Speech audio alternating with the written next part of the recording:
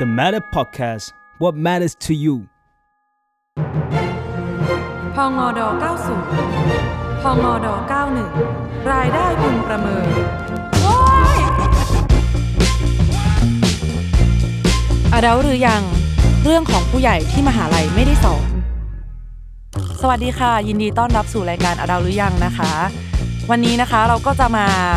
ต่อสู้กับปัญหาสำคัญเรียกได้ว่าเป็นเรื่องที่รีเควสต์กันมาอันดับ1จนเราต้องยกมาเป็น EP 1เลยก็ว่าได้ค่ะพี่เต้ยก็คือเรื่องภาษีเงินได้นะคะพี่แล้วนี่เรากำลังจะออนในช่วงยื่นภาษีพอดีเลยใช่ไหมใช่ค่ะซึ่งปางบอกก่อนเลยว่าปางไม่เคยที่จะยื่นภาษีเลยครั้งแรกใช่ค่ะคือสัมภาระใช่ไหมสัมภาระใจเย็นก่อนคือปางไม่เคยมีรายได้ถึงนะคะแต่ว่าคือเพิ่งเรียนจบแล้วก็เจอโควิดแล้วก็เลยยังไม่มีรายได้สัมภาระใจเย็นนะคะคือยังจริงๆคือรายได้ยังไม่ถึงจริงๆซึ่งตอนนี้ก็เลยตื่นเต้นมากเพราะว่าช่วงนี้มันก็ต้องยื่นภาษีแล้วไงแต่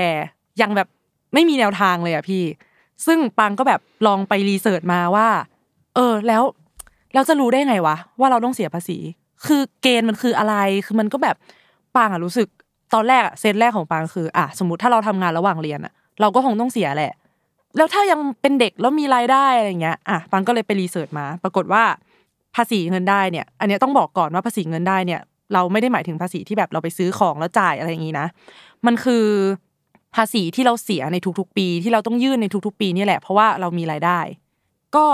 พอไปเสิร์ชมาเนี่ยมันก็น่าสนใจตรงที่ว่าหลายๆคนเนี่ยยังสับสนอยู่ระหว่างคำว่ายื่นภาษีกับเสียภาษีซึ่งวันนี้เนี่ยปางก็จะลองมาอธิบายในแบบที่ปางเข้าใจแล้วก็คงจะต้องขอความช่วยเหลือจากพี่เต้ยว่าปางเข้าใจถูกหรือเปล่าด้วยนะคะก่อนที่จะเข้าสู่เรื่องยื่นภาษีอีกแล้วโอ้โหคือมันคอมพลีเคทมากเรื่องภาษีคือแบบว่าตอนนั้นปางไปตั้งคำถามว่าแบบเฮ้ยการเป็นผู้ใหญ่ของเราเราจะสงสัยเรื่องอะไรมากที่สุดทุกคนตอบว่าภาษีหมดเลยพี่เต้ยในวัยพี่เต้ยยังมีคนสงสัยเรื่องนี้อยู่ไหมก็ต้องบอกว่านี่เป็นเคสค่อนข้างแปลกนะเพราะว่าปรางสนใจแล้วก็กังวลจนต้องไปค้นต่างๆมาเพื่อสิ่งนี้พี่ใช่เพราะพี่เป็นคนอีกแบบนึงเลยเพราะว่าถ้าเกิดสมมติตอนที่พี่เริ่มทำงานใหม่ๆเมื่อประมาณ20ปีที่แล้วเนี่ยตอนนั้นเนี่ยเป็นพวกหูดับกับเรื่องเกี่ยวกับภาษีคือว่าเรื่องอื่นเราจำได้นะชื่อนักบอลชื่อศิลปินเกาหลีญี่ปุ่นอะไรเงี้ยนะจำได้หมดแต่ว่าพอพูด50ทวิพูดรายได้พึงประเมินเดี๋ยวอันนี้คือไม่รู้เรื่องเลยหูดับเหมือนกันคือพูดมาแล้วแบบได้ยินเป็นเสียงลมไม่ค่อยเข้าใจนะจนต้องบาดเจ็บบอบช้ำกับตัวเองคือแบบว่าไอ้สิ่งที่เราโดนหักภาษีไปแล้วไม่ได้ขอคืนแล้วเพิ่งมารู้ว่าอ๋อขอคืนได้ด้วยเหรอหรือว่าโดนเรียกเก็บเพิ่มอะไรแบบเนี้ยมันก็จะทำให้เราค่อยมาเข้ามาหมวดเดียวกับที่ปรางเป็นก็คือว่าเอาละอันนี้กูจะต้องเริ่มเสิร์ชแล้วว่ามันคืออะไรแล้วทำยังไงให้แบบว่าเชื่อว่าไม่มีใครอยากจะผิดกฎหมายใช่ไหมทุกคนก็อยากจะทำถูกหมดแหละไม่อยากจะหนีเพราะรู้เหรอว่าหนีไม่ได้ยังไงก็หนีไม่พ้นเขาอยู่ได้คือแบบเขามีหน้าที่ในการตรวจค้นตรวจสอบเพื่อให้รายได้ทุกบาททุกสตางค์ถูกหักภาษีอย่างถูกต้องแบบเนี้ยแล้วยิ่งเป็นสมัยนี้นะปรางครับถ้าเกิดสมมุติว่าเราใช้บริการพวกโมบายแบงกิ้งข้อมูลต่างๆเราเชื่อมโยงกับธนาคารเนี่ยเรียกว่าถ้าคนคิดว่าจะหันหลังกับเรื่องภาษีเพราะว่ามันยากเพราะว่ามันสับสนเพราะมันมีรายละเอียดเยอะด้วยการที่จะไม่ยื่นใช่ไหมที่เมื่อกี้เราแยกกัน2เรื่องว่า1คือเรื่องของการยื่นกับการเสียใช่ไหมตัดสินใจว่าหันหลังเลยชีวิตนี้กะได้รายได้แล้วก็งุบงิบหวังว่าจะรอดเนี่ยก็แสดงความเสียใจด้วยข่าวร้ายคือไม่มีทางรอดครับคือสำหรับปางพังไม่ได้อยากงุบงิบนะแต่อยากปล่อยเบอร์มันดูแบบ1คือมันเป็นตัวเลข2คือศัพท์วิชาการมากนั่นสิใช่หูดับหมดเลยใช่ไหมใช่อะไรทวิของพี่เนี่ยหนูรู้ไหมว่าตัวเองต้องแบบพงด90หรือ91เนี่ยแค่นี้ก็งงแล้ว มันมีคำพูดเนี้ยรายได้สุทธิเราต้องเอารายได้สุทธิมาคำนวณนู่นนี่เยอะใช่ไหมเดี๋ยวเราจะค่อยๆไล่ไปทีละอย่างวันนี้ไม่ได้ทำให้ทุกคนมีความเชี่ยวชาญทางด้านภาษีกันได้หมดแต่อย่างน้อยให้สบายใจแล้วกันไม่ต้องหวาดกลัวมากว่าช่วงนี้มันเป็นฤดูกาลยื่นภาษีก่อนประมาณถึงสิ้นเดือนมีนาถ้าเกิดรัฐบาลไม่ได้ยืดเวลาให้เราช่วงโควิดนะก็ต้องยื่นกันช่วงเนี้ยก็มาเตรียมกันไปปรางมีคำถามประมาณไหนก็ค่อยๆไล่มาดูแล้วกันค่ะก็ปรางเนี่ยลองไปเสิร์ชมาแบบทำให้มันซิมเปิลที่สุดเท่าที่ปรางจะเข้าใจได้นะแต่ปรางก็ยังมีคำถามเยอะมากเลยพี่เต้ยแต่เดี๋ยวปรางขออธิบายให้คุณผู้ฟังเข้าใจก่อนในระดับเบสิกแบบปรางคือก่อนอื่นเนี่ยมันจะแยกระหว่างคนโสดกับสมรสเนี่ยก็คือแบบมีทะเบียนใช่ไหมพี่คืออันเนี้ยต้องแบบเป็นในทางกฎหมายถูกไหมแต่งงานกันเฉยๆไม่ได้ทีนี้พอโสดเนี่ยรายได้ก็จะแบ่งออกเป็น2แบบอีกก็จะแบ่งออกเป็นเงินเดือนแล้วก็รายได้อื่นๆสำหรับเงินเดือนเนี่ย คนโสดต้องมีรายได้ทั้งปีมากกว่า 120,000 บาทและมีรายได้อื่นไม่เกิน 60,000 บาทส่วนคนที่แต่งงานแล้วก็รายได้ทั้งปีเนี่ยต้องเกิน 220,000 บาทส่วนรายได้อื่นเนี่ยก็ต้องเกิน 120,000 บาทซึ่งอันนี้คือเงินนะจำนวนเงินที่ถ้าถึงและเกินไปเนี่ยจะต้องยื่นภาษีอันนี้คือพูดถึงยื่นเฉยๆนะคะยื่นเนี่ยไม่ได้หมายความว่าต้องเสียภาษีเสมอไปอันนี้มันเข้าใจถูกนะอันนี้ถูกต้องครับแล้วทีนี้มาต่อกันก็คือถามว่าต้องเสียภาษีไหมการที่เราจะเสียภาษีหรือไม่เนี่ยมันก็จะมีสมการอยู่ซึ่งก็คือรายได้ลบค่าใช้จ่ายลบค่าลดหย่อนเท่ากับเงินได้สุทธิซึ่งมันยังไปไม่ถึงภาษีเลยนะพี่ มันยังไปไม่ถึงภาษีเลยนั่นเลยค่ะซึ่งพอพูดถึงรายได้เนี่ยหลายๆคนก็จะนึกถึงมนุษย์เงินเดือนซึ่งก็คือจะมีเงินทุกเดือนไปมีงานฝิ่นบ้างมีอะไรบ้างแต่ว่ารายได้เนี่ยมันก็มีความแบบเยอะแยะเยอะสิ่งของมันอยู่นะซึ่งอันเนี้ยเดี๋ยวปังจะลองพูดให้คุณผู้ฟังลองฟังดูว่าเรามีรายได้แบบนี้บ้างไหมก็คือเงินเดือนอันเนี้ยธรรมดามากเบี้ยประชุมค่านายหน้าค่าลิขสิทธิ์นี้พี่เต้ยก็มีใช่ไหมแล้วก็มีเงินได้จากดอกเบี้ยวิชาชีพอิสระรับเหมาธุรกิจการเกษตรอุตสาหกรรมขายอสังหาพวกบ้านที่ดินแล้วก็พวกกองทุนต่างๆแต่ปังว่ามีอันนึงน่าสนใจมากแล้วปังแบบสงสารมากก็คือเงินได้ที่นายจ้างจ่ายให้ครั้งเดียวเพราะเหตุออกจากงานคือขนาดโดนไล่ออกยังต้องเสียภาษีเลยคือแบบเศร้ามากแล้วก็แบบมีเงินอื่นๆอีกมากมายซึ่งปังแบบโหมันละเอียดมากพี่นี่ขนาดยังไม่ได้เข้าตัวเลขแบบพดงอะไรที่พี่พูดเลยนะโอเคทั้งนี้นะครับเดี๋ยวลองมาปรับเป็นหมวดให้คนหูไม่ดับเข้าใจแล้วกันก็คือว่าเราพูดภาษาที่แบบว่าเข้าใจกันง่ายๆรับอัพที่เมื่อกี้ปรางได้เกริ่นมาก่อนนะครับว่าถ้าเกิดตอนนี้คุณผู้ฟังเรานั่งอยู่ที่บ้านแล้วคำถามแรกขึ้นมาว่า1โอเคไม่อยากจะเลี่ยงกฎหมายเนี่ยฉันต้องยื่นหรือเปล่าก็อธิบายง่ายๆว่าถ้าเกิดเงินเดือนไม่เกิน10,000เนี่ยไม่ต้องยื่นไม่ต้องทำอะไรเลยไม่ผิดกฎหมายด้วยอันนี้คือต่อเดือนนี่คือคิดก้อนกลมๆนะคือถ้าทุกคนอยากได้ภาษาประเภทแบบว่า50ทวิรายได้สุทธิอะไรเนี่ยไปเสิร์ชในเน็ตเนี่ยคงจะมีหมดแต่วันนี้เอาพูดแบบภาษาง่ายๆว่าถ้าทุกวันนี้รับรายได้เดือนนึงประมาณไม่ถึง10,000เนี่ยไม่ต้องยื่นเลยสบายมากทั้งเดือนเนี่ยไม่ถึงเกณฑ์ไม่ผิดกฎหมายแน่นอนทีนี้ถ้าเกิดสมมุติว่าจะเสียหรือเปล่าคือทุกคนต้องยื่นอยู่แล้วแต่จะเสียหรือเปล่าเนี่ยนะครับก็ลองไปค้นดูว่าถ้าเกิดสมมุติว่าเงินเดือนเกิน 27,000 อันเนี้ยถึงเริ่มมาต้องคิดเรื่องเกี่ยวกับที่เราต้องพูดเรื่องว่าต้องโดนค่าภาษีต่างๆจะต้องไปหาค่าลดหย่อนมาลองดูว่าตัวเองเงินเดือนเกิน 27,000 หรือเปล่าจริงๆตัวเลขมันแบบมันจะมีแบบ 26,573 อะไรเงี้ยไม่ต้องเอาแบบเป๊ะๆขนาดนั้นก็ได้เอาว่าถ้าทุกวันนี้คุณรายได้ไม่ถึง 27,000 ต่อเดือนยื่นไปเถอะไม่เสียแน่นอนแต่ถ้าเกิน 27,000 เดี๋ยวมาวางแผนกันว่าเสียเท่าไหร่ส่วนรายได้ของแต่ละประเภทที่เมื่อกี้ปรางเขาไล่มานะครับก็คือมันก็จะมีแยกหมวดต่างๆของรายได้ถามว่าเขาแยกกันทำไมเพราะว่าในรายได้ของแต่ละประเภทที่ว่าเนี่ยมันมีหักค่าใช้จ่ายเนี่ยต่างกันไปแค่นั้นเองแต่ส่วนใหญ่คนเราถ้าไม่ได้ทำอาชีพที่พิเศษมากๆนะครับมันก็จะอยู่ในแค่นี้ว่าได้รับเป็นเงินเดือนเป็นค่าจ้างหรือถ้าเป็นหมวดขายของออนไลน์เป็นยูทูบเบอร์เนี่ยก็ยังอยู่อีกหมวดนึงคือหมายความว่าไงหมายความว่ารายได้จากแต่ละอย่างคือเรามาคำนวณภาษีไม่เหมือนกันก็ถ้าเกิดสมมุติว่าเรารับรายได้ทางเดียวท้วน1เป็นพนักงานเงินเดือนเราก็ยื่นว่ารายได้ของเราคือเงินเดือนจบแต่ถ้าเกิดสมมุติว่าฉันเป็นมนุษย์เงินเดือนที่ทำยูทูบเบอร์ด้วยเนี่ยก็ต้องบอกเขาว่าเรามีรายได้ในหมวดเงินเดือน1ก้อนแล้วก็รายได้ที่ได้จากยูทูบเบอร์อีก1ก้อนแล้วถ้าเกิดเราเป็นฟรีแลนซ์เนี่ยก็คือไม่นับอยู่ในหมวดเงินเดือนเลยป่ะคะใช่ก็อาจจะไม่มีเงินเดือนเราก็จะอยู่ในหมวดค่าจ้างถ้าเกิดสมมุติว่าคุณเป็นอาชีพที่มีความเฉพาะเนี่ยในแวดวงของคุณก็จะรู้แล้วว่าฉันเป็นหมายเลข6ฉันเป็นหมายเลข7แต่ส่วนใหญ่ถ้าเท่าที่เราคุยกันว่าฉันเป็นคนที่จบมาจากมหาวิทยาลัยตอนนี้ทำเป็นฟรีแลนซ์อยู่ตอนนี้เป็นพนักงานเงินเดือนอยู่ก็อยู่ประมาณเบอร์1เบอร์2เนี่ยครับก็คือเงินได้จากการจ้างแรงงานหรือก็คือเงินได้จากตำแหน่งงานที่ทำหรือทำงานให้ก็คือ2หมวดนี้เนี่ยคือบางทีถ้าเกิดสมมุติว่าเรายื่นภาษีเองอย่างปรางเขาจะมีความกังวลอย่างนึงว่าเวลาไปอ่านวิธีการกรอกเราก็จะมือไม้สั่นกังวลว่าจะทำผิดฉันจะแบบโดนติดคุกอะไรหรือเปล่าใช่ไหมเอาเข้าจริงๆแล้วเกิดสมมุติว่าเรายังเป็นมือใหม่อยู่เนี่ยเก็บเอกสารพวกใบกำกับภาษีต่างๆใบหักหน้าที่จ่ายต่างๆเนี่ยเข้าเป็นแฟ้มแล้วเดินไปที่สรรพากรให้เขาช่วยกรอกให้ในปีแรกๆก็ได้นะแล้วเขาก็จะแนะนำให้กับเราเพราะว่าช่วงปีแรกๆพี่ก็ไปสรรพากรเขตของบ้านเราเองเลยไปใกล้ๆบ้านเสียเวลาประมาณ 2-3 ชั่วโมงอะไรเงี้ย เขาก็จะนั่งประกบคู่กับเราเลยแล้วก็ทำอย่างเงี้ยถูกต้องชัวร์เลยเพราะฉะนั้นแนะนำวันนี้ถ้าเกิดสมมุติว่านี่ใกล้จะช่วงเดือนมีนาคมอะไรเงี้ยนะใกล้จะหมดเขตแล้วเนี่ย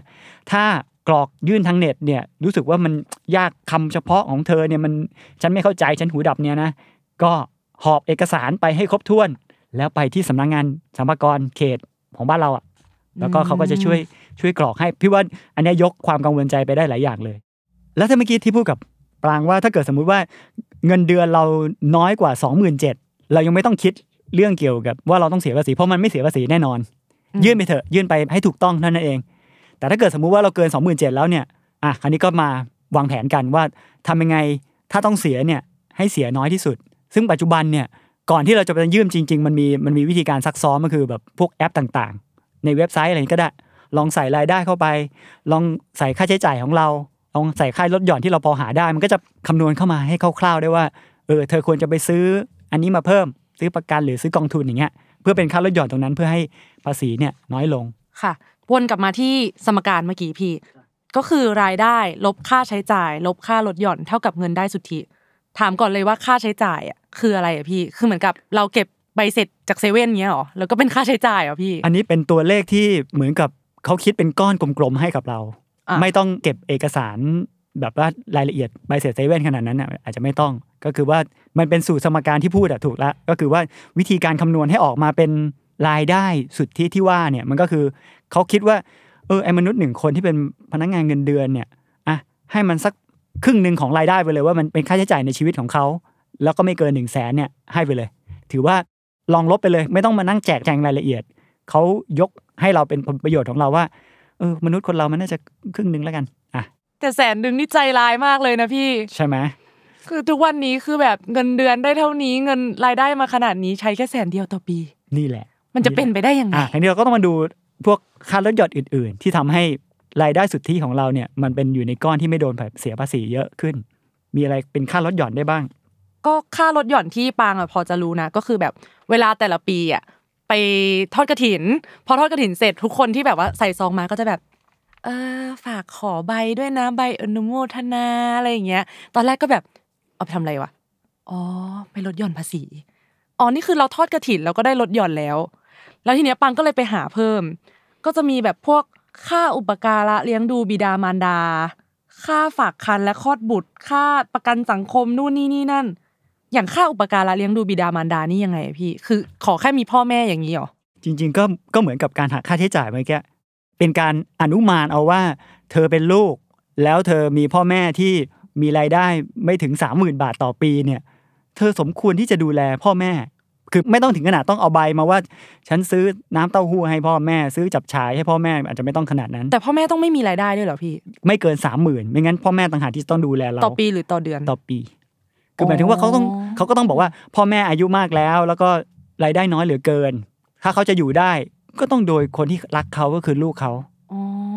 เพราะฉะนั้นก็ตัวนี้ก็คือเป็นค่าลดหย่อนที่เราสามารถเอามาใช้ได้เพียงแต่พี่เคยครั้งนึงพี่เองก็ยื่นว่าพี่อุปการะพ่อแม่น้องสาวพี่ก็ยื่นเหมือนกันสรรพากรก็โทรมาเลยว่าให้สิทธิ์ได้แค่1คนของลูกเท่านั้นแต่ลูกทุกคนก็ต้องช่วยดูแลพ่อแม่ป่ะเพราะฉะนั้นลูกที่มีฐานภาษีใหญ่ที่สุดลูกที่มีรายได้เยอะสุดมีโอกาสเสียภาษีเยอะสุดเนี่ยก็ได้พ่อแม่อุปการะไปแต่อย่าลืมเรื่องตัวเลขแล้วกันว่าที่เรากำลังทำทั้งหมดเนี่ยสมมุติว่าเรามีความกังวลว่าแบบปีนึงอุตสาห์หารายได้มาก็ต้องโดนรัฐบาลเก็บเงินไปเป็นค่าภาษีเนี่ยเอาเข้าจริงๆเนี่ยปางรู้มั้ยว่าตัวเลขสูงสุดที่พวกเรากำลังเจอหรือว่ากำลังสู้กันแบบว่าเพื่อให้ภาษีมันไม่กินเงินรายได้ของเราไปเยอะที่สุดมันเท่าไหร่กันเองสมมุตินะครับเงินเดือน 25,000 เราลา 25,000 เนี่ยเรามีโอกาสเสียภาษีสูงที่สุดเลยแบบที่ไม่ได้วางแผนต่างๆเลยเนี่ย 7,500 บาทจะไม่เกินไปกว่านี้นี่คืออยู่แค่ประมาณนี้ถ้าเราเงินเดือนเราลา 25,000 นะภาษีสูงสุดที่เราจะอาจจะโดนเนี่ย 7,500 หรือขยับขึ้นไปเงินเดือนเราประมาณ 40,000 เรากำลังสู้เพื่อ 27,500 มันจะไม่เกินไปกว่านี้เพราะฉะนั้นเราคุยกันในฐานะให้คำแนะนำกับคนที่กำลังเพิ่งเข้าสู่โลกการทำงานเนี่ยเงินเดือนอาจจะยังไม่ได้สูงมากแต่ถ้าเกิดสูงมากเนี่ยเดี๋ยวมาคุยกันต่อว่าแบบอันนั้นอาจจะยากขึ้นไปเพราะว่าเงินที่เราจะสูญเสียเนี่ยมันก็อาจจะมากขึ้นในฐานะที่แบบต้องโดนหักภาษีไปแต่อย่างที่บอกว่าถ้าทุกวันนี้เงินเดือนเราไม่เกิน 25,000 นะสูงที่สุดไม่เกิน 7,000 แต่เชื่อไหมว่าเรามีวิธีที่แบบ แทบจะไม่ต้องเสียเลยอ่ะด้วยวิธีการที่หาค่าลดหย่อนที่ถูกต้องเอามาสนับสนุนตัวนี้ซึ่งพี่เคยไม่เสียเลยไหมหมายถึงว่าไม่ใช่วัยเท่าหนูนะหมายถึงว่าณวัยที่อายุมากกว่าหนูอะเอาจริงๆไหมพี่ไม่เคยเสียภาษีเลยสัมภากรค่ะสวัสดีค่ะสัมภากรเคยมาเยี่ยมบ้านพี่ด้วยเดี๋ยวก่อนทำไมมีอยู่ปีนึงเมื่อ8 ถึง 9 ปีที่แล้วปีนั้นรายได้กระโดดมากพี่เป็นคนทำถูกต้องมาตลอดนะครับบางคือใช้ทั้งยกเว้นปีนั้นก็ทำถูกต้องครับอ๋อค่ะคือแต่เพียงแต่ว่ารายได้มันกระโดดเกินกว่าปีก่อนเนี่ยเยอะไปหน่อยแล้วก็เราใช้วิธีการยื่นทางเน็ตปกติพี่ก็ใช้สลับกัน2วิธีปีไหนเรารู้สึกว่ารายละเอียดของรายได้ของเราซึ่งมันมาจากหลายทางพี่ทำตอนนั้นสมมติเราทำงานประจำเนี่ยเราก็จะมีรับงานฝิ่นต่างๆด้วยเพราะฉะนั้นมันก็จะแบบมีรายละเอียดเยอะบางทีพี่ก็ขี้เกียจยื่นทางเน็ตนะครับก็ไปสรรพากรเองเลยหอบเอาเอกสารเราไปให้เขาช่วยกรอกให้เนี่ยซึ่งมั่นใจว่าถูกต้องแน่นอนแต่ปีที่เป็นปัญหาเนี่ยเรากรอกเองทางเน็ตแล้วก็เน็ตเมื่อ 8-9 ปีก่อนมันก็แบบไม่สมบูรณ์เหมือนทุกวันนี้เขามาบ้านพี่ด้วยคำถามว่ามันเหมือนกับมีการให้ข้อมูลผิดบางอย่างแล้วก็เลยอยากจะมาหาข้อมูลเพิ่มมากัน3ท่านเป็นผู้ชำนาญการแล้วมาตอนพี่ไม่อยู่ด้วยนะไม่ได้นัดกันล่วงหน้าเลยนะมาแล้วก็มาถ่ายรูปมาถามไถ่ว่าลูกของคุณหลานของคุณเนี่ยไอ้หมอเนี่ยพานุมาตเนี่ยทำอาชีพอะไรรายได้เป็นยังไงบ้างนะครับแล้วก็จากไปพร้อมกับความกังวลของคนในบ้านจนพี่กลับไปถึงบ้านเนี่ยก็ได้ข้อมูลรู้เรื่องนี้พร้อมทั้งใบนัดหมายว่าขอเชิญคุณพานุมาตเนี่ยมาพบกับทางเจ้าหน้าที่สรรพากรตามวันที่นี้เพื่อมาชี้แจงรายละเอียดซึ่งโอ้โหบอกกังวลไหมก็กังวลเลยอ่ะเจอมาถึงบ้านขนาดนี้แล้วก็เวลาเห็นสีหน้าแววตาของอาม่าของแม่ทุกคนก็จะแบบเต้ยค้ายาหรือเปล่าเบย์บอกเป็นฟรีแลนซ์ทำไมสรรพากรบุกมาบ้านขนาดนี้คือเขาบุกมาเพราะพี่จ่ายไม่ครบหรือเพราะพี่รายได้น่าสงสารนี่เพราะว่าการยื่นเอกสารมันน่าสงสัยมากๆมันแปลกๆอ่ะคือปีที่แล้วเขาสามารถสืบค้นของเรานะครับเขาสามารถดูเทียบเคียงกับปีที่แล้วได้ว่าโดยปกติหมอนี่เนี่ยยื่นมาแล้วต่อเนื่องกันมา5ปีก็มีพฤติกรรมประมาณนี้แต่ปีนี้ทำไมรายได้สูงขึ้นมาแล้วแบบเขาอธิบายนะครับว่าแบบในรายได้ที่เรากรอกไปเป็นช่องๆเนี่ยปรากฏว่าในระบบอินเทอร์เน็ตมันทำให้รั่วเป็นก้อนเดียวเนี่ยเขาเลยเกิดความสงสัยอยากจะให้เชิญมาเอาหลักฐานมาให้พร้อมคืนนั้นก็นอนไม่หลับแล้วก็เตรียมเอกสารอย่างเข้มงวดเตรียมรายละเอียดนะครับแล้วก็ไปยื่นไปคุยซึ่งในความเป็นจริงสรรพากรน่ารักมากนะครับไม่ได้เป็นแบบว่ามีหนวดเข้มแล้วก็แบบมานั่งตรงนี้คืออะไรตรงนี้ไม่ใช่นะครับเขาก็พยายามจะถามไถ่แล้วก็ให้เราชี้แจงดูว่าตรงนี้เป็นยังไงซึ่งเอาความเป็นจริงก็คือว่าเราไม่ได้ทำผิดเลยครับปัง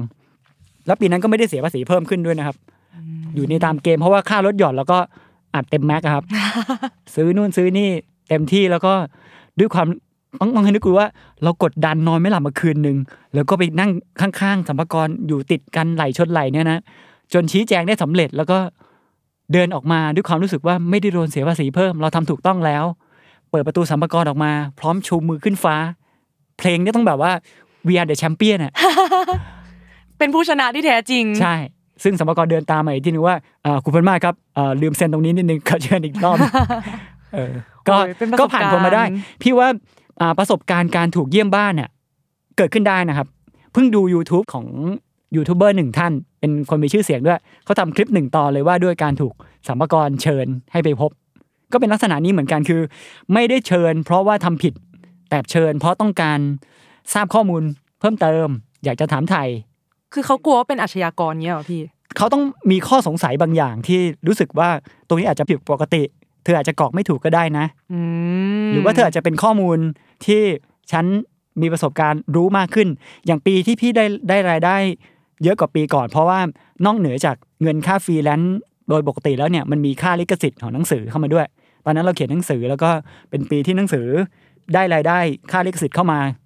เติบโตก็เลยเป็นยอดพิเศษขึ้นมาซึ่งแบบนี้มันเป็นลักษณะการสุ่มตรวจนะครับคือเราไม่ต้องกลัวเลยเรื่องเกี่ยวกับการกรอกผิด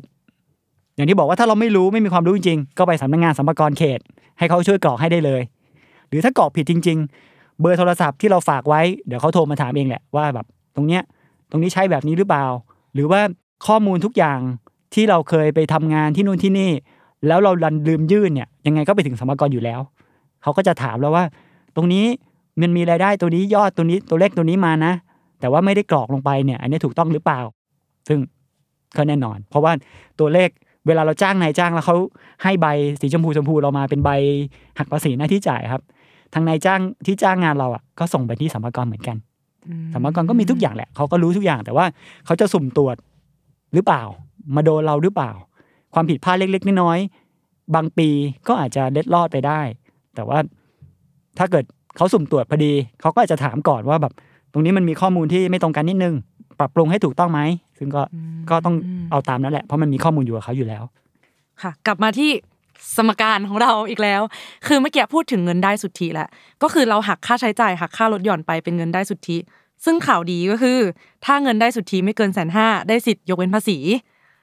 ซึ่งเป็นเรื่องที่น่าดีใจมากแล้วเสร็จปุ๊บเนี่ยเราก็คือเอาเงินได้สุทธิไปคูณอัตราภาษีก็จะได้ภาษีมาในที่สุดซึ่งก็คือที่พี่เต้ยบอกที่ตัวเลขบอกก็คือว่า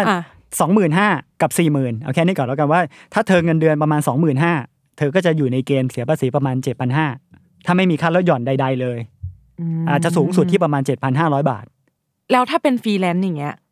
ก็คือเรานับเป็นรายได้รวมทั้งปีเลยใช่ไหมคะใช่วิธีการจะคำนวณที่บอกว่าลบค่าใช้จ่ายลบค่าลดหย่อนเนี่ยก็เอาฟรีแลนซ์ในแต่ละเดือนซึ่งฟรีแลนซ์กรุณาเก็บใบทั้งหมดนะเวลาเขาส่งมาต่างๆเนี่ยเก็บมาเป็นหลักฐานให้ดีแล้วก็เวลาเราจะไปชี้แจงกับสรรพากรก็จะมีตัวเนี้ยเป็นตัวชี้แจงปางเก็บไว้ไหมเวลาบอกเขาส่งเพราะบางทีของพี่นะมีบางทีส่งข้ามปีอ่ะคือแบบตายแล้วเพิ่งมาได้รับหรือบางทีแบบเราใช้ที่อยู่ตามบัตรประชาชนมันก็ไปส่งอีกบ้านนึงบางทีถ้าเราไม่ได้อยู่บ้านนั้นนะก็ต้องเก็บให้ดีตามเก็บให้ครบเป็นของมีค่ามากเลยสำหรับฟรีแลนซ์ที่จะต้องยื่นภาษีคือปางจะสารภาพว่าเนื่องจากว่าเป็นคนที่ไม่เคยเสียภาษีเลยพอไปรับเช็คตามบริษัทอะไรเงี้ยรับเสร็จปุ๊บได้ใบสีขาวมาปั๊บหาย แล้วก็แบบคือไม่เคยรู้เลยคือแต่ก่อนมันจะเป็นใบสีชมพูใช่ไหมพี่แต่ว่าไปรับรอบหลังๆมันเป็นสีขาวละแล้วปังก็แบบได้มาเสร็จปุ๊บก็ไม่มีอะไรไม่รู้แหละมันคืออะไรอาจจะแบบเป็นใบเสร็จเป็นอะไรเงี้ยคือเราก็ไม่ได้แบบรู้สึกว่ามันสำคัญจนกระทั่งพ่อแม่บอกว่าถ้ารายได้ไม่ถึงเนี่ยเอาคืนได้นะแล้วเสร็จปุ๊บปางด้วยความที่เป็นฟรีแลนซ์มาประมาณครึ่งปีนึงปางก็รู้สึกว่ารายได้เราน่าจะเกิน 150,000 แต่ไม่เคยรู้ว่ามันต้องมาลบค่าใช้จ่ายกับค่าลดหย่อนแล้วพ่อแม่ก็บอกว่าอุ๊ยอย่างหนูไม่ต้องเสียภาษีหรอกคุณพ่อคุณแม่คะหนูถึง 150,000 แน่ๆแล้วพ่อแม่ก็จะบอกว่าแต่ยังไม่ได้หักทีเนี้ยลือกันทั้งบ้านจ้าเพราะว่าได้คืนเยอะมากใช่ครับที่พี่บอกว่าพี่ไม่เคยเสียภาษีเพราะรายได้เราก็ไม่ได้สูงมากแล้วก็ดันมีค่าใช้จ่ายมีค่าลดหย่อนให้ด้วยเนี่ยพวกที่บอกเราได้คืนเนี่ยก็ได้คืนมาจากที่เขาหักไปล่วงหน้าของเราเวลาเราได้รายได้มา1อย่างได้งานฟรีแลนซ์มา1ชิ้นที่เราได้ไม่ครบไอ้ส่วนที่หักไปก็คือสรรพากรหักเราไปไว้ก่อนบางคนอาจรู้สึกว่าก็หักไปแล้วเพราะฉะนั้นฉันไม่ต้องเสียภาษีอีกแล้วหรือเปล่าอย่าไปยอมมันมีโอกาสได้คืนได้ถ้าเกิดสมมุติว่าเราไม่ถึงเกณฑ์ที่จะต้องโดนเสียภาษีเนี่ยมันเป็นความชอบธรรมของเราที่เราจะได้คืนได้อยู่แต่ถ้าถึงเกณฑ์ล่ะคะถึงเกณฑ์ก็ต้องยอมโดนไปแต่จริงๆพี่ว่าถ้าเราใช้สิทธิ์พวกค่าลดหย่อนต่างๆนะมีแนวโน้มมากเลยที่จะไม่ต้องเสียจริงๆแล้วถ้าเกิดสมมุติว่าเขาหัก 3% ไปแล้วเวลาเราได้เงินมา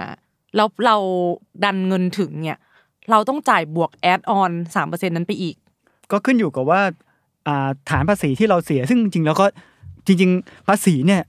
โดยหลักการมันดีมากนะปางคือถ้าสมมุติว่าเราพูดคำว่าโอ้ยมันยุ่งยากทำไมต้องเอาเงินเราไปเนี่ยถ้าทุกคนเข้าใจถึงหลักการของภาษีเนี่ยเราจะรู้สึกเลยว่ามันก็จำเป็นจริงๆนะและในฐานะคนตัวเล็กๆรายได้ยังไม่เยอะเนี่ยมันเป็นทางเดียวที่จะทำให้มันเกิดความยุติธรรมในสังคมนี้จริงๆภาษีถ้าเกิดพูดถึงหลักการของมันโคตรดีเลยนะคือว่าเราเก็บภาษีจากประชาชนสำหรับคนที่มีรายได้เนี่ยเอาไปลงทุนในสิ่งที่เอกชนอื่นๆบางทีเขาไม่อยากจะลงทุนให้เขามาสร้างสะพานสร้างถนนสร้างอะไรบางอย่างที่แบบจริงๆแล้วอาจจะไม่กำไรก็ได้แต่มันต้องเอาไว้บริการประชาชนอันเนี้ยมันก็จะใช้เงินส่วนนี้เป็นตัวช่วยอีกส่วนหนึ่งก็คือภาษีเอาไว้ใช้ช่วยบริหารเศรษฐกิจได้คือในยามเศรษฐกิจไม่ดีของประเทศนั้นเนี่ยรัฐบาลสามารถใช้กลไกทางภาษีด้วยการลดภาษีเพื่อให้ประชาชนรู้สึกมีเงินในกระเป๋ามากขึ้นเศรษฐกิจก็อาจจะหมุนได้มากขึ้นในช่วงไหนที่เศรษฐกิจมันเติบโตมากจนน่ากังวลเนี่ยเขาก็อาจจะขึ้นภาษีเพื่อลดความร้อนแรงของเศรษฐกิจในช่วงนั้นรวมทั้งบางทีเขาอาจจะใช้ภาษีในการเป็นการควบคุมธุรกิจบางอย่างที่อยากจะส่งเสริมหรืออยากจะไม่ส่งเสริมเช่นถ้าไม่อยากให้คนใช้ของฟุ่มเฟือยมากเกินไปเนี่ยก็ขึ้นภาษีน้ำหอมของฟุ่มเฟือยจากต่างประเทศขึ้นภาษีไปเลยเพื่อให้คนรู้สึกว่ามันแพงก็เลยจะได้ใช้น้อยลงหรือเขาอยากจะสนับสนุนธุรกิจการท โรงไฟฟ้าพลังงานลมพลังงานแสงเนี่ยอันเนี้ยก็ใช้มาตรการว่าใครทำโรงงานแบบเนี้ยก็จะลดภาษีลงมาให้กับผู้ประกอบการนี่คือหัวใจมันดีมากเลยนะเราในฐานะคนอยู่ในประเทศอย่าเพิ่งไปมองว่าแบบเฮ้ยภาษีมันรั่วไหลใช้บริหารไม่ดีมีการคอร์รัปชันก็เลยจะไม่จ่ายอย่างเงี้ยก็จะไม่ถูกคือระบบมันยังต้องอยู่เราก็ยังต้องจ่ายไปแต่เพียงแต่ที่เราคุยกันทั้งหมด1คนที่เป็นมนุษย์เงินเดือนคนเพิ่งเข้าสู่โลกการทำงานเป็นฟรีแลนซ์ไม่ต้องกังวลมันไม่ได้ยากขนาดนั้นถ้าไม่เข้าใจเลยเก็บเอกสารให้ครบถ้วนแล้วไปสรรพากรให้เขาช่วยกรอกให้รายได้เรายังไม่ได้สูงมากแบบเป็นแสนปีนึงไม่ได้เป็นแบบล้านเนี่ยยังไงโดนภาษีเนี่ยน้อยมากแล้วถ้าเกิดเราใช้สิทธิ์ตามค่าลดหย่อนมั่นใจได้ว่าไม่ค่อยเสียภาษีเพิ่มนะครับแถมได้คืนด้วยพี่ว่าเหตุผลหนึ่งที่เราต้องยื่นนะไม่ใช่แค่แบบทำให้ถูกกฎหมายของทุกคนที่มีรายได้ต้องมีหน้าที่ยื่นใช่ไหมเราเอาคืนไปเพราะเวลาเราตกลงกับนายจ้างทำงานชิ้นนี้ได้ 2,000 แต่เวลาได้จริงมันได้1,000 กว่าบาทมันแบบมันโดนหักภาษีไปแล้วอ่ะเราทำงานต้อง 2,000 ใช่ไหมเราก็เอาไปส่วนนั้นคืนถ้าเราไม่ได้อยู่ในเกณฑ์ที่ต้องเสียภาษีเพราะฉะนั้นไม่ต้องกังวลวันนี้ไม่รู้เรื่องเจอคำศัพท์ยากๆไม่ต้องภายในเดือนมีนาคมนี้ภายในเกณฑ์การยื่นภาษีก็ไปสรรพากรให้เขาช่วยกรอกให้ได้ซึ่งเอกสารที่พี่เต้ยบอกนอกจากไอ้ใบที่จากการเราได้ฟรีแลนซ์มันมีอย่างอื่นอีกไหมพี่เอกสารตรงเนี้ยสำคัญกว่านั้นก็คือพวกค่าลดหย่อนตัวนี้จะเป็นตัวที่จะเอาไปตัวลบใช่ไหมรายได้นี่เป็นตัวบวกใช่ไหมบวกปึ๊บให้แบบอย่างที่บอกว่าปีนึงแบบถ้าเกิน150,000ที่เป็นรายได้สุทธิแล้วนะก็หักด้วยใบส่วนลดต่างๆซึ่งค่าลดหย่อนมีอะไรบ้างอยากรู้ไหมค่ะลองดูว่าแบบปีนึงถ้าเรามีสิ่งเหล่านี้แล้วรับรองว่าไม่ถึงเกณฑ์แน่นอนลดหย่อนอย่างไรให้ไม่ต้องเสียภาษีน่าสนใจใช่ไหมมาดูกันนะครับปราง1คุณมีคู่สมรสคุณลดได้ 60,000 บาทถ้าคู่สมรสไม่ได้มีรายได้เพราะฉะนั้นถ้ามีคู่สมรสก็เอามายื่นมีหลักฐานก็คือเป็นพวกทะเบียนสมรสอะไรอย่างเงี้ยแต่ไม่ถึงขนาดจะต้องหาคู่สมรสมาเพื่อลดหย่อนเพราะว่าการมีคู่สมรสบางทีค่าใช้จ่ายเยอะกว่าการจ่ายภาษีอีกไม่จำเป็นต้องมีขนาดนั้นนะครับค่าลดหย่อนการมีบุตรก็ลดหย่อนได้คนละ 30,000 ก็เช่นกันไม่ต้องมีบุตรเยอะๆเพื่อเอามาลดหย่อนเพราะว่าเสียภาษีก็ไม่ได้เยอะมากคือหมายถึงบุตรคนนึงได้ 30,000 เหรอคะซึ่งถ้าเราไปถอดรหัสดูนะปรางว่าลดหย่อนเนี่ยเขามีไว้เพื่ออะไรเนี่ยโดยส่วนใหญ่ก็เป็นเหตุผลที่ดีนะมันเป็นหลักการของภาษีที่ดีก็คือว่าเขาเชื่อว่าพอมีคู่ชีวิตทั้งคู่ก็จะต้องไปสร้างเนื้อสร้างตัวกันเพราะฉะนั้นฉันก็จะลดหย่อนให้เธออีกเท่านี้เหมือนกับเป็นค่าใช้จ่ายให้กับส่งเสริมให้คู่ชีวิตนี้เนี่ยไปสร้างครอบครัวที่ดีไม่ต้องมาจ่ายภาษีเยอะถ้าเขามีลูกฉันก็ควรจะสนับสนุนเงินให้เขาเลี้ยงลูกออกมาให้ดีๆเนี่ยก็สามารถเอามาลดหย่อนเกณฑ์ที่จะเสียภาษีได้ต่อไปสมมุติลดหย่อนการดูแลบิดามารดาเนี่ยที่บอกว่ามันก็ดีนะที่เราจะได้ช่วยดูแลพ่อแม่ด้วยแล้วก็เอามาลดหย่อนได้ด้วยลดหย่อนภาษีผู้พิการนะครับถ้าเกิดสมมุติเราต้องมีอุปการะผู้พิการเนี่ยก็สามารถมีหลักฐานต่างๆซึ่งจริงๆแล้วระบบภาษีเนี่ยเป็นระบบเชื่อใจพี่รู้สึกว่า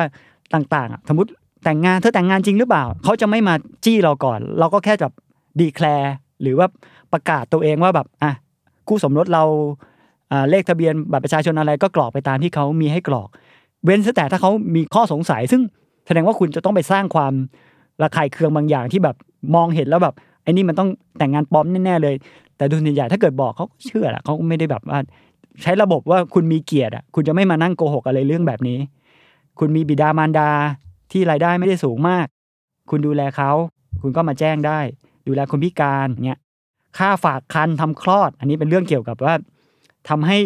ค่าใช้จ่ายบางอย่างที่เป็นพื้นฐานในชีวิตเนี่ยสามารถเอามาลดหย่อนนี่ก็เป็นหลักการที่ดีมากต่อจากนั้นถ้าเราทำประกันนะครับทำประกันชีวิตก็มาลดหย่อนได้มันก็มีเกณฑ์ของมันว่าไม่เกิน100,000ทำประกันสุขภาพให้กับตัวเองทำประกันสุขภาพให้กับบิดามารดาของเราพวกนี้ก็จะมีเกณฑ์ว่าต้องไม่เกิน 25,000 บาท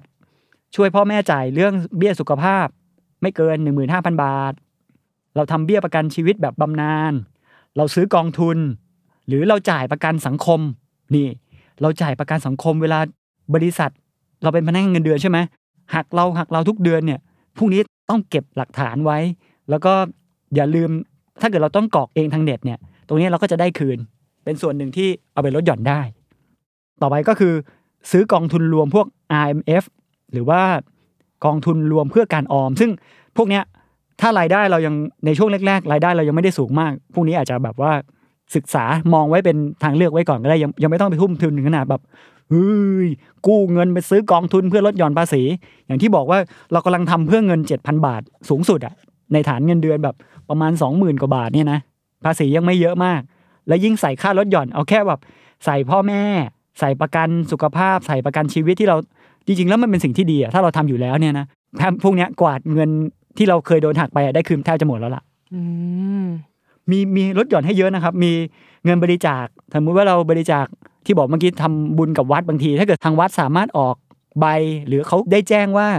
การทำบุญกับที่นี่เนี่ยสามารถนำไปลดหย่อนภาษีได้เนี่ยก็ขอหลักฐานนั้นมาบริจาคเพื่อการศึกษาบริจาคเข้าโรงเรียนโรงพยาบาลของรัฐพวกนี้ก็ลดหย่อนได้หมดเลยแล้วบางทีบางปีนะครับรัฐบาลก็จะมีออกพวกมาตรการพิเศษที่แบบช็อปช่วยชาติช็อปดีมีคืนหรือว่าเอาดอกเบี้ยที่เราซื้อบ้านในโครงการของรัฐบาลเนี่ยเอามาลดได้พวกนี้เห็นป่ะว่าแค่เราไล่เรียงนี่คือพี่ไม่ได้ลงดีเทลเพราะว่ารายละเอียดพวกนี้ทุกคนสามารถเสิร์ชในเน็ตได้ง่ายมากเลยพูดตรงนี้เดี๋ยวมันจะแบบตัวเลขมันจะเยอะมากว่าไม่เกินเท่าไหร่อะไรเงี้ยเอาว่ารู้โครงการคร่าวๆว่าไม่ต้องกังวลถ้าคุณรายได้อยู่ราวๆประมาณแบบยังไม่เกิน 40,000 นี่เอาอยู่คิดว่าได้คืนหมดที่โดนหักไปอ่ะสามารถเอามาคืนได้หมดด้วยการจ่ายเงินเพิ่มเติมเพื่อซื้อค่าลดหย่อนต่างๆเนี่ยซื้อกองทุนซื้อทำประกันชีวิตพื้นฐานพวกนี้ได้คืนหมดแล้วค่ะขั้นบันไดขอลงไปลึกเรื่องขั้นบันไดนิดนึงคืออย่างปางเนี่ยปางอาจจะรู้แล้วแต่ว่าผู้ฟังหลายๆคนอาจจะไม่ค่อยเก็ตว่าการเสียภาษีแบบขั้นบันไดอ่ะมันคืออะไรเอาแบบไม่ต้องตัวเลขเยอะๆลายๆตามเดี๋ยวจะหูดับก็ประมาณว่าถ้าเกิดสมมุติว่าที่เมื่อกี้พูดคำว่าถ้าเราหักทุกอย่างแล้วนะหักค่าใช้จ่ายหักค่าลดหย่อนแล้วได้ตัวเลขคือ 150,000 บาทต่อปีเนี่ยเราไม่ต้องเสียนี่คือเสีย 0% ค่ะแต่ที่เมื่อกี้พี่เต้ยพูดว่าถ้าเกิดสมมุติว่าเงินเดือนประมาณ 27,000 ไม่เกิน 27,000 เนี่ยเริ่มเสียภาษีที่ฐาน 10% ละอ๋อนี่เริ่มแบบว่าเมื่อกี้ 150,000 เสีย 0แต่ว่าพอสูงขึ้นมาต่อปี 300,000 บาทเนี่ยก็เสีย 10% ละถ้าเกิดสมมุติว่าเงินเดือนต่อปีเป็นล้านๆเนี่ยสูงสุดอาจจะเป็นแบบ 30% อย่างเงี้ยนะครับก็จะรู้สึกว่าโอ้โหเอาเงินได้สุทธิคือหลังจากหักค่าใช้จ่ายกับค่าลดหย่อนแล้วเนี่ยเอามาคูณ 30% เนี่ยโอ้มันสูงมากเลยอ่ะเพราะฉะนั้นเนี่ยแหละคือขั้นบันไดว่าแบบยิ่งเธอเริ่มก้าวขึ้นไปสู่ขั้นบันไดที่รายได้สูงขึ้นเรื่อยๆเนี่ยเธอไม่ใช่ฐานภาษี 0% หรือ 10% แล้วนะเธอคูณด้วย 30% มันก็จะสูงมากๆถ้างั้นเนี่ยจริงๆอ่ะสรุปง่ายๆเลยนะปังว่าหัวใจของมันอ่ะคือเงินได้สุทธิเลยมันไม่ใช่แบบรายได้ซะทีเดียวนะมันเป็นรายได้ลบค่าใช้จ่ายซึ่งมีค่าเท่ากับ 50% ของรายได้ไม่เกิน100,000แล้วก็ลบกับค่าลดหย่อนทีเนี้ยพอเราได้เงินได้สุทธิมาคูณอัตราภาษีก็จะกลายเป็นภาษีที่เราต้องเสียซึ่งเราอาจจะเข้าใจผิดมาตลอดว่าต้องคำนวณจากรายได้ทั้งที่จริงๆแล้วเนี่ยเรายื่นไปเราอาจจะไม่ต้องเสียเลยด้วยซ้ำถูกต้องน่าสนใจมากเพราะว่าปังกำลังคาดหวังว่าหรือว่าปังไม่ต้องเสียล่ะเอาเข้าจริงๆนะถ้าเกิดสมมุติว่าเราจะทำให้ตัวเองเนี่ยเสียภาษีให้ยุติธรรมคือถ้าไม่ถึงเกณฑ์หรือสามารถลดหย่อนได้จนไม่เสียได้เนี่ยก็สนับสนุนมากเลยนะแล้วก็แต่จะบอกให้ว่าการวางแผนไอ้ที่ว่าเนี่ยมันต้องทำก่อนยื่นคือเหมือนต้องมาทำภายในปีนี้ไงงั้นไม่ทันละปังใช่ไหม ไม่ใช่ว่าตอนนี้ข้ามมาปีมกราคมแล้วต้องยื่นภายในปีนี้ซึ่งเป็นข้อมูลของปีที่แล้วแล้วเรามานั่งคิดว่าเฮ้ยจะลดหย่อนยังไงจะวิ่งไปซื้อกองทุนเขาให้ซื้อก่อนธันวาคมภายในธันวาคมนั้นของปีที่แล้วไม่น่าเลย แต่เชื่อดิว่าปังยังไม่โดนเยอะคือว่าฐานการเสียภาษียังไม่ใช่เปอร์เซ็นต์ที่สูงมากๆยังพอเอาได้อยู่ทำประกันชีวิตอยู่เปล่านั่นก็เป็นส่วนหนึ่งของเรื่องของผู้ใหญ่ที่มหาลัยไม่ได้สอนคือหนูก็ไม่มั่นใจเหมือนกันตอนนี้ยังไม่ได้ทำหรือว่าเรามีอุปการะพ่อแม่ก็คือจริงๆแล้วถ้าพ่อแม่ถึงเกณฑ์คือพ่อแม่มีรายได้สูงไหมมีรายได้ค่ะก็อาจเอามาลดหย่อนไม่ได้เพราะฉะนั้นถ้าปีนี้จะโดนจริงๆค่าเสียหายสูงสุดก็อยู่ที่ 7,000 กว่าบาทซึ่งเชื่อเหอะว่าเดี๋ยวพอหักค่าใช้จ่าย 100,000 บาทนะต่อปีจากตัวเลขรายได้ของเราที่เราได้ลบไป100,000แล้วลบค่าลดหย่อนที่พอมีก็คือค่าใช้จ่ายส่วนตัวอีก 60,000 หรือนู่นนี่จุ๊บจิ๊บเนี่ยน่าจะพอได้อยู่ปังก็ว่างั้นเลยค่ะแต่ปีนี้ถ้าเกิดเราจะโดนจริงๆนะก็เป็นบทเรียนแล้วก็ถือว่าถนนที่เราเหยียบย่ำทุกวันเป็นส่วนหนึ่งของเงินของเราให้ภูมิใจไปแล้วกันแล้วก็เดี๋ยวปีนี้มาวางแผนกันใหม่เพื่อให้ก่อนมีนาคมปีหน้า เราไปอย่างเก๋ๆแบบว่าได้ทุกสิ่งทุกอย่างที่โดนหักไปเนี่ยเอาคืนมาอย่างยุติธรรมก็คือปีนี้อาจจะไม่ทันแต่ปีหน้าโอเคมีเวลา1ปีนี่แหละไปค่ะสมรสค่ะมีบุตรค่ะ เลี้ยงดูพ่อแม่ค่ะครับอ่ะก็อย่าเพิ่งน้อยใจกันไปว่าภาษีเนี่ยเงินอ่ะไม่รู้เหมือนกันว่ามันไปไหนแต่อย่างน้อยไอ้ค่าลดหย่อนเนี่ยแหละที่เป็นกลไกที่ทำให้ประเทศชาติเราพัฒนาไม่มากก็น้อยมันเหมือนค่าส่วนกลางอ่ะเนาะคือทุกวันนี้ถ้าเราอยู่คอนโดอยู่หมู่บ้านจัดสรรน่ะมันก็ยังต้องเสียใช่ไหมครับคือเราเคยเห็นคนที่อยู่คอนโดชั้น2อ่ะแล้วพูดคำว่าฉันจะไม่ขอจ่ายค่าส่วนกลางเพราะฉันไม่เคยเดินลงลิฟต์เลยฉันเดินลงบันไดมันก็ไม่ได้ทุกอย่างบางทีแบบฉันอยู่เป็นคนเก็บเนื้อเก็บตัวไม่เคยได้เดินถนนไม่เคยได้ข้ามสะพานนี้เลยขอไม่จ่ายภาษีได้หรือเปล่ามันก็คงเป็นไปไม่ได้มันเป็นการอยู่ร่วมกันเป็นกฎระเบียบที่ตกลงกันแล้วว่าประเทศดีๆมันจะต้องมีกลไกนี้เพราะฉะนั้นในฐานะที่ในระหว่างนี้กำลังพัฒนากำลังจะไปสู่ที่มันดีขึ้นมีการปรับเปลี่ยนเสียงบางอย่างถ้าเราส่งได้ในบางอย่างที่แบบจัดเก็บเนี่ยเข้มงวดดีแล้วจัดเก็บดีแล้วตอนใช้เนี่ยอย่าให้รั่วไหลอย่าคอร์รัปชันเนี่ยก็ส่งเสียงให้เต็มที่นั่นคือหน้าที่ที่ดีที่สุดที่เราพอจะทำได้แล้วครับสวยมากพี่เป็นการปิดที่สวยงามก็สุดท้ายนะคะก็คืออยากฝากไว้ว่าภาษีอ่ะมันไม่ได้เป็นเรื่องของคณิตศาสตร์แต่มันเป็นเรื่องของการวางแผนแล้วก็เงินเนี่ยที่เสียไปเนี่ยก็คือขอให้มั่นใจว่าในทางใดทางหนึ่งอ่ะมันก็ไปพัฒนาประเทศชาติแหละอาจจะไม่ใช่ฟุตบาทที่โดนปะแต่ว่าก็แบบทางใดทางหนึ่งนั่นแหละนะแต่ขอให้เสียเถอะอย่างุบยิบเลยเพราะว่ายังไงยื่นไปไม่แน่อาจจะไม่ต้องเสียแถมได้เงินคืนอีกต่างหากนะคะก็เป็น EP ที่หนักหน่วงมากกับเปิดมาก็คือพีคมากเลยก็หวังว่าที่เราคุยไปเนี่ยจะได้ประโยชน์ไม่มากก็น้อยซึ่งปังเชื่อแหละว่าในอินเทอร์เน็ตมันมีข้อมูลอีกมากละเอียดมากแนวทางที่เราให้ไปในวันนี้ก็หวังว่าจะเข้าใจมากขึ้นไม่ได้เป็นศัพท์วิชาการไม่ได้เป็นตัวเลขแล้วก็หวังว่าจะวางแผนลดหย่อนภาษีอย่างชันฉลาดในอีก1ปีข้างหน้านะคะก็จบไปแล้วกับตอนแรกก็หวังว่าทุกคนจะชอบเนื้อหาที่นำเสนอไปกันนะคะแล้วก็อย่าลืมติดตามเนื้อหาอื่นๆอีกมากมายที่ในการที่เราเป็นผู้ใหญ่เนี่ยเรายังสับสนมึนงงอยู่นะคะโดยสามารถติดตามรายการอดัลหรือยังได้ทุกวันจันทร์ทาง Apple Podcast Spotify YouTube และทุกช่องทางของ The Matter Podcast ค่ะแล้วก็ไปเจอกันใน EP ที่ 2 นะคะสวัสดีค่ะสวัสดีครับ